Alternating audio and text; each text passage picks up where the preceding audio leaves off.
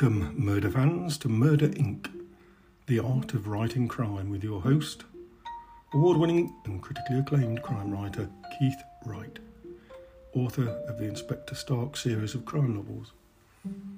You're listening to episode 2, Crime Scenes and Taboos. So in this podcast I'm talking about storytelling in my world of gritty, hard-boiled, no-punches-pulled crime novels. But some of my general observations will probably serve you no matter what genre you're writing. I've been writing a long time, and I think, I've got something to offer to give back to those that are starting out. People helped me when I started out, and I think it's only right to pass that forward. So, are you young crime writers, and older crime writers too, are you ready to be a killer yet? Because you can kill whoever the hell you want at that keyboard. Remember though, this is your book, you're going to write. You decide what advice you listen to and what you want to ignore. It's nothing to do with me, that's for you. So here's what's going to happen. I'm going to read a short passage from one of my books, and then we're going to dissect it, talk through why those words or phrases and perhaps the overall content. Every word you write is for a reason. All you've got to do is listen, hopefully enjoy, and maybe pick up something that you can add to your style. Don't overthink it, don't take it literally. Just soak bits in that appeal to you. That's all. Secrets? There are no secrets. It comes from your damn soul if you just let it. Anyway, before we start, just a little warning, a trigger warning if you want to call it that. So this reading is going to be about a murder scene. It's not for kids. And there are going to be some adult references. So please be mindful of that if you think that might cause you a problem. Okay, here we go. Stark gently pushed the white, painted internal door off the hallway with his knuckles and entered the living room. He looked straight into the unseeing eyes of a young girl in her late teens. She lay on the floor, on her back. Her head was tilted and resting against the black television stand. Stark noticed she had a peculiar lopsided grin on her face, but he failed to see the joke. He could not fail, however, to see the large hole in the crown of her head, not dissimilar to that of the man in the hallway. Her face was clean, though, with notably no blood visible seeping from the orifices of the ear, nostrils or mouth. The girl's breasts were exposed, her dress pulled down to the waist and folded up to her stomach. Her white knickers twisted around her left ankle. No bra was evident. Her legs were wide apart, displaying a thinly shaved triangle of pubic hair to the two detectives who leaned in to scrutinise her vagina, which appeared excessively reddened. It looked as if the girl had had sexual intercourse before she died. Necrophilia, however, could not be ruled out. Stark felt that her being in this position naturally implied that she'd been killed immediately after or during the act itself, unless she'd been positioned in this manner after her death. That would be a bit strange, but knocking 10 bells out of a young girl is somewhat out of the norm also.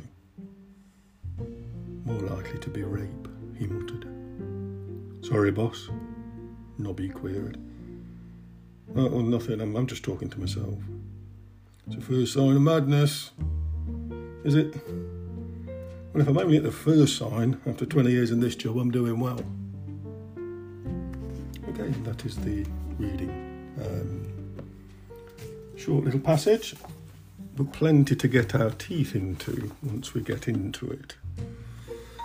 So, there's some technical elements here because, this bit of writing is, I guess, a crime scene.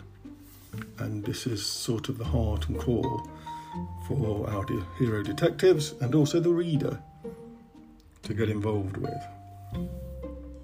So the first thing we look at, so he pushes the door open with his knuckles. An interesting detail. Why does he do that? Well, of course, it's fingerprints, isn't it? I mean, you know, he doesn't want to leave fingerprints. This is back in the day. This is in the set in the 1980s. No gloves for anybody, and any of those white suits or anything along those lines. It's in you go, suit on and so on. So using knuckles, a habit that you will see cops do at any crime scene. They will use knuckles, sometimes even if they're wearing gloves nowadays. So we go into the living room so we know where we are.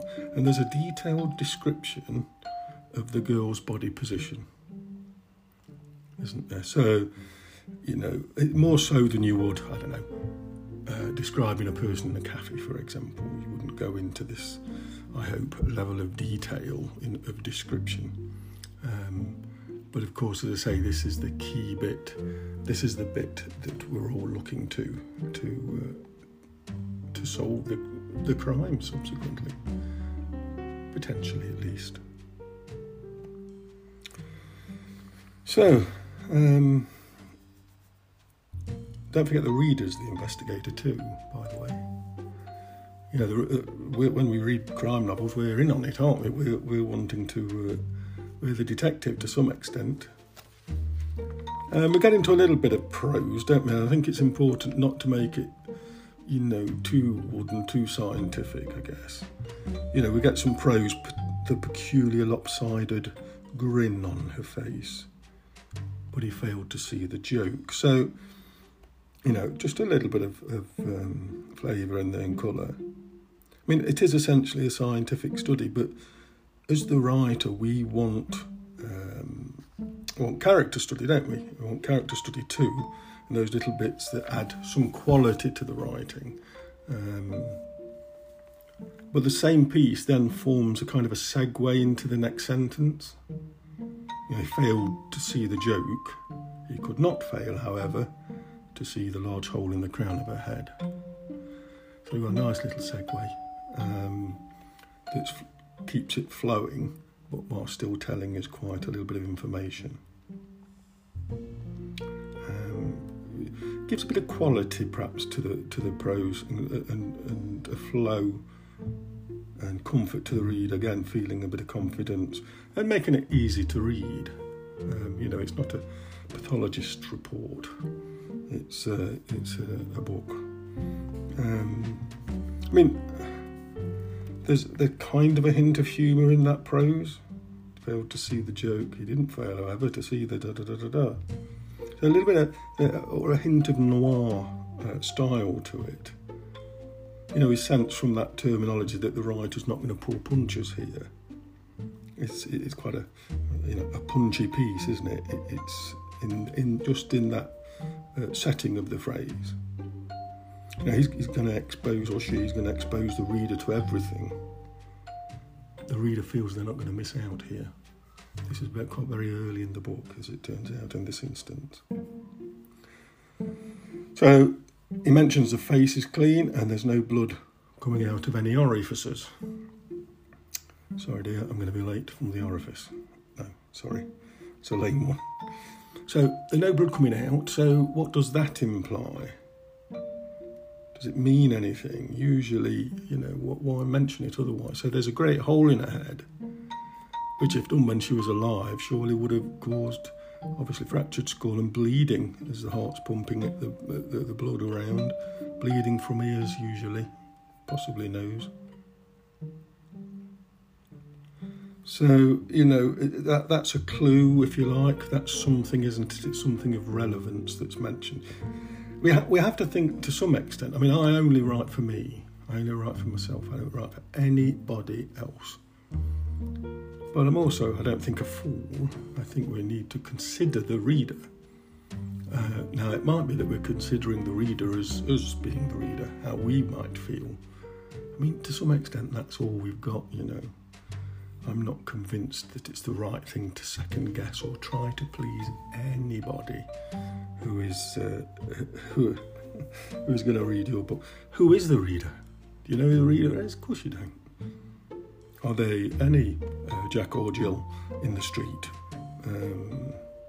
Or are they, an ex-cop, or are they a forensic scientist? I mean, where are you going to pitch it?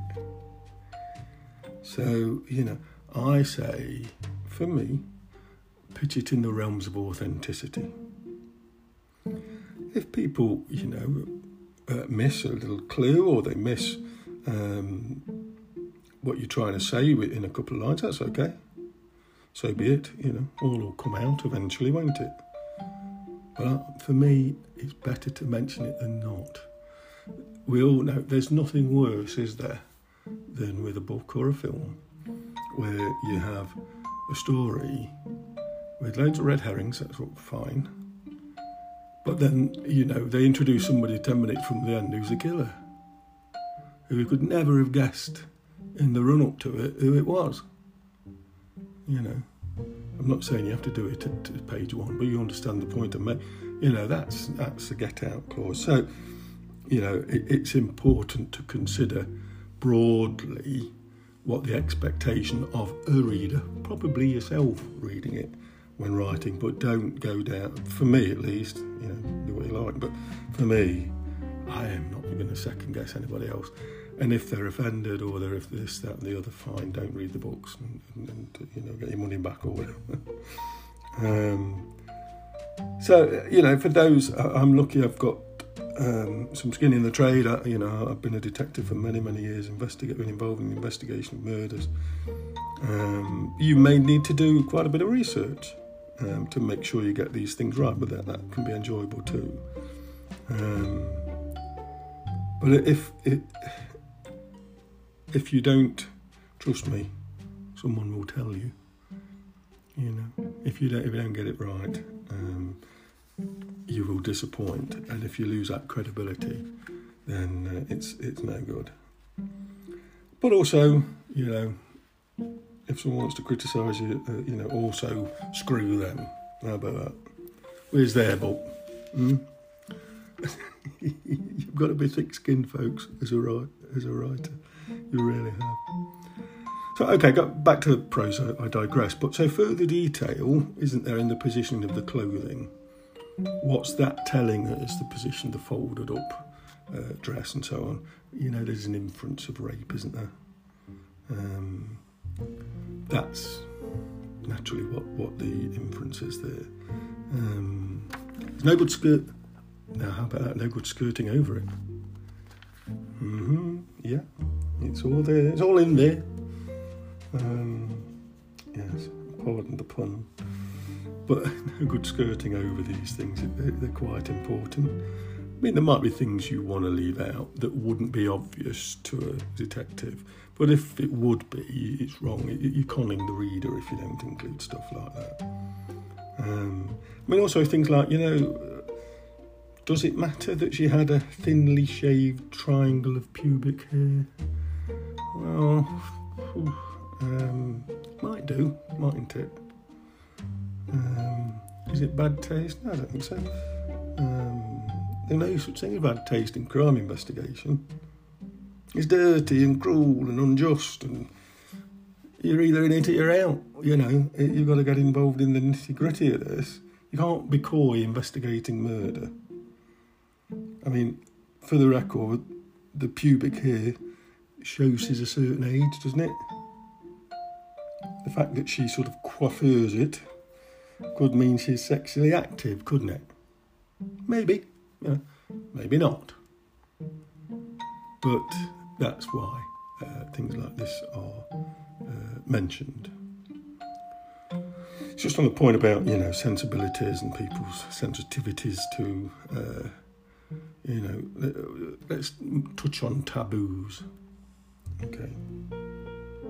And, we live in a world at the moment, and, that's everybody has their own choice what they want to do in life and how they what person they want to be. But I can tell you, and sorry to disappoint those that might think otherwise, murderers and rapists don't play by any rules. There are no taboos for them. Many are deranged and perverted.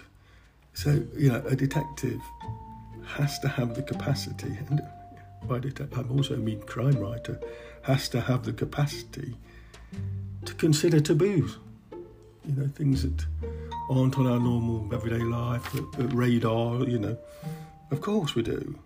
Again, otherwise we're showing our naivety, aren't we? You know, we have to consider taboos like necrophilia.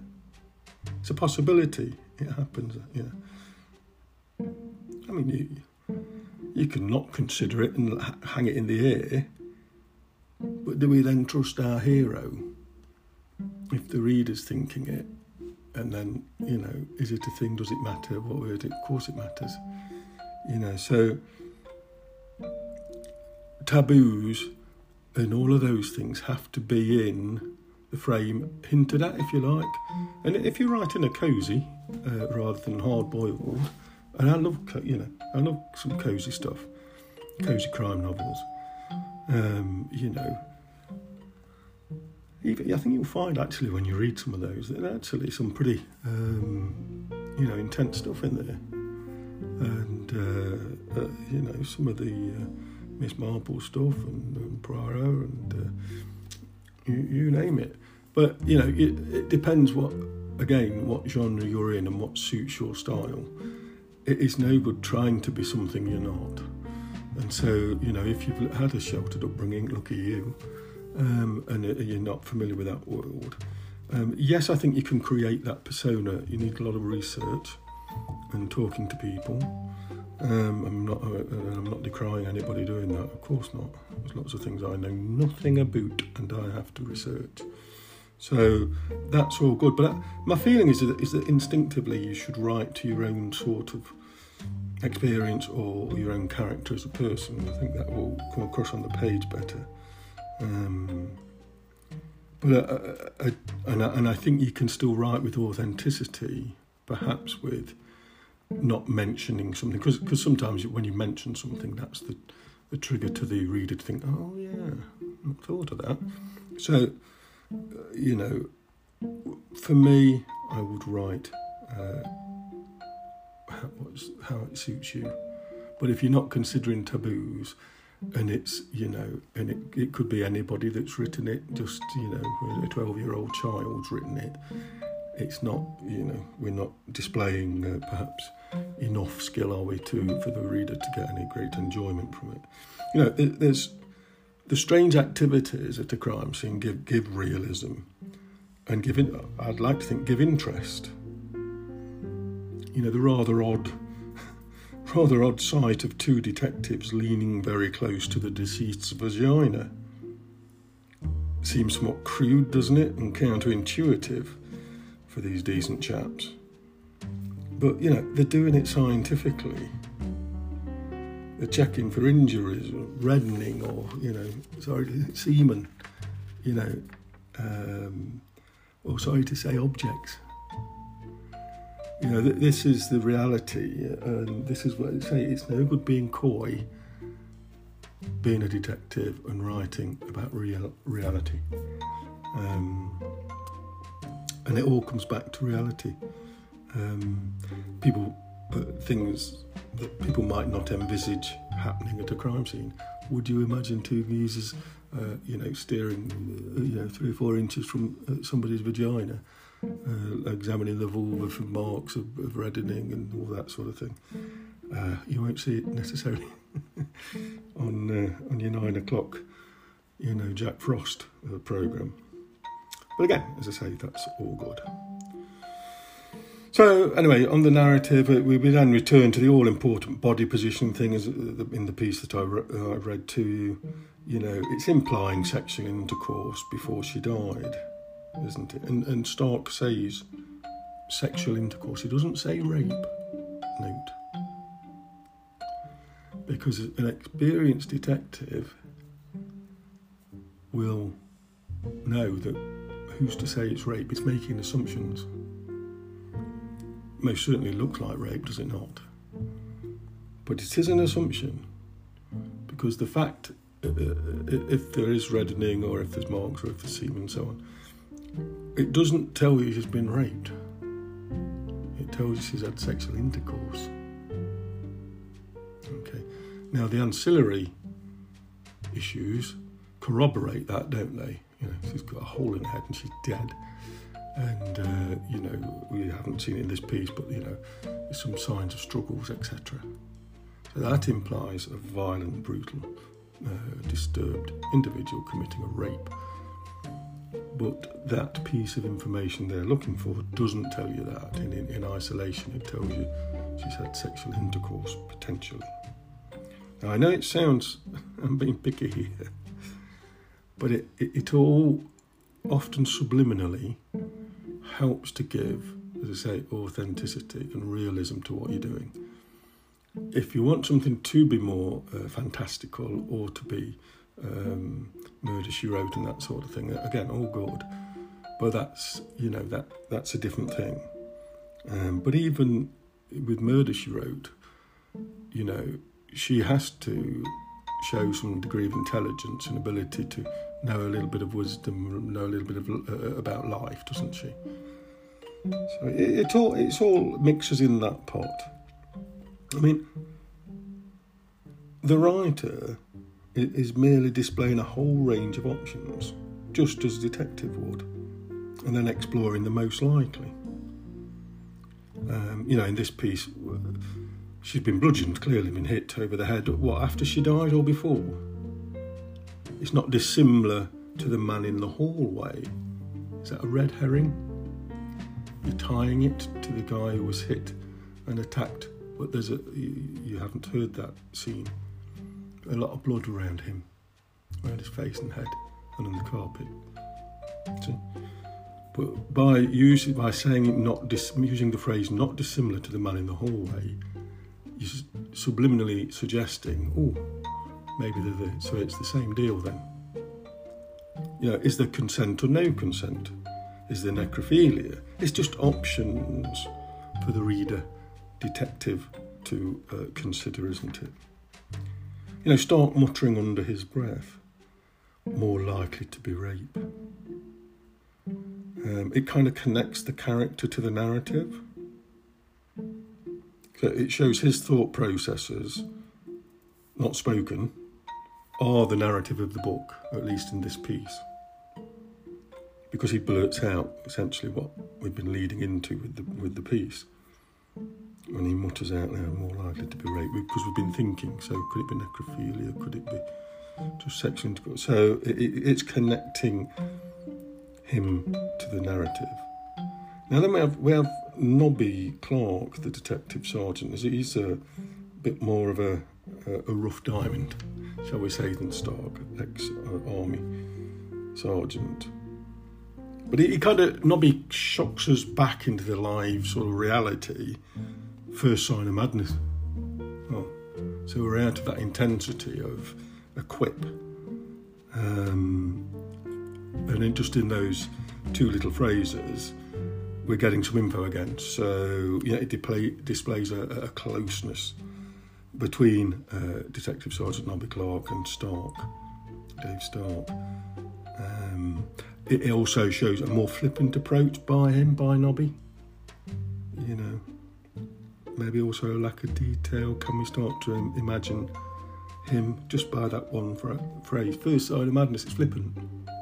Okay. So it moves us out of a moment really of great intensity, and it's a bit of a release too.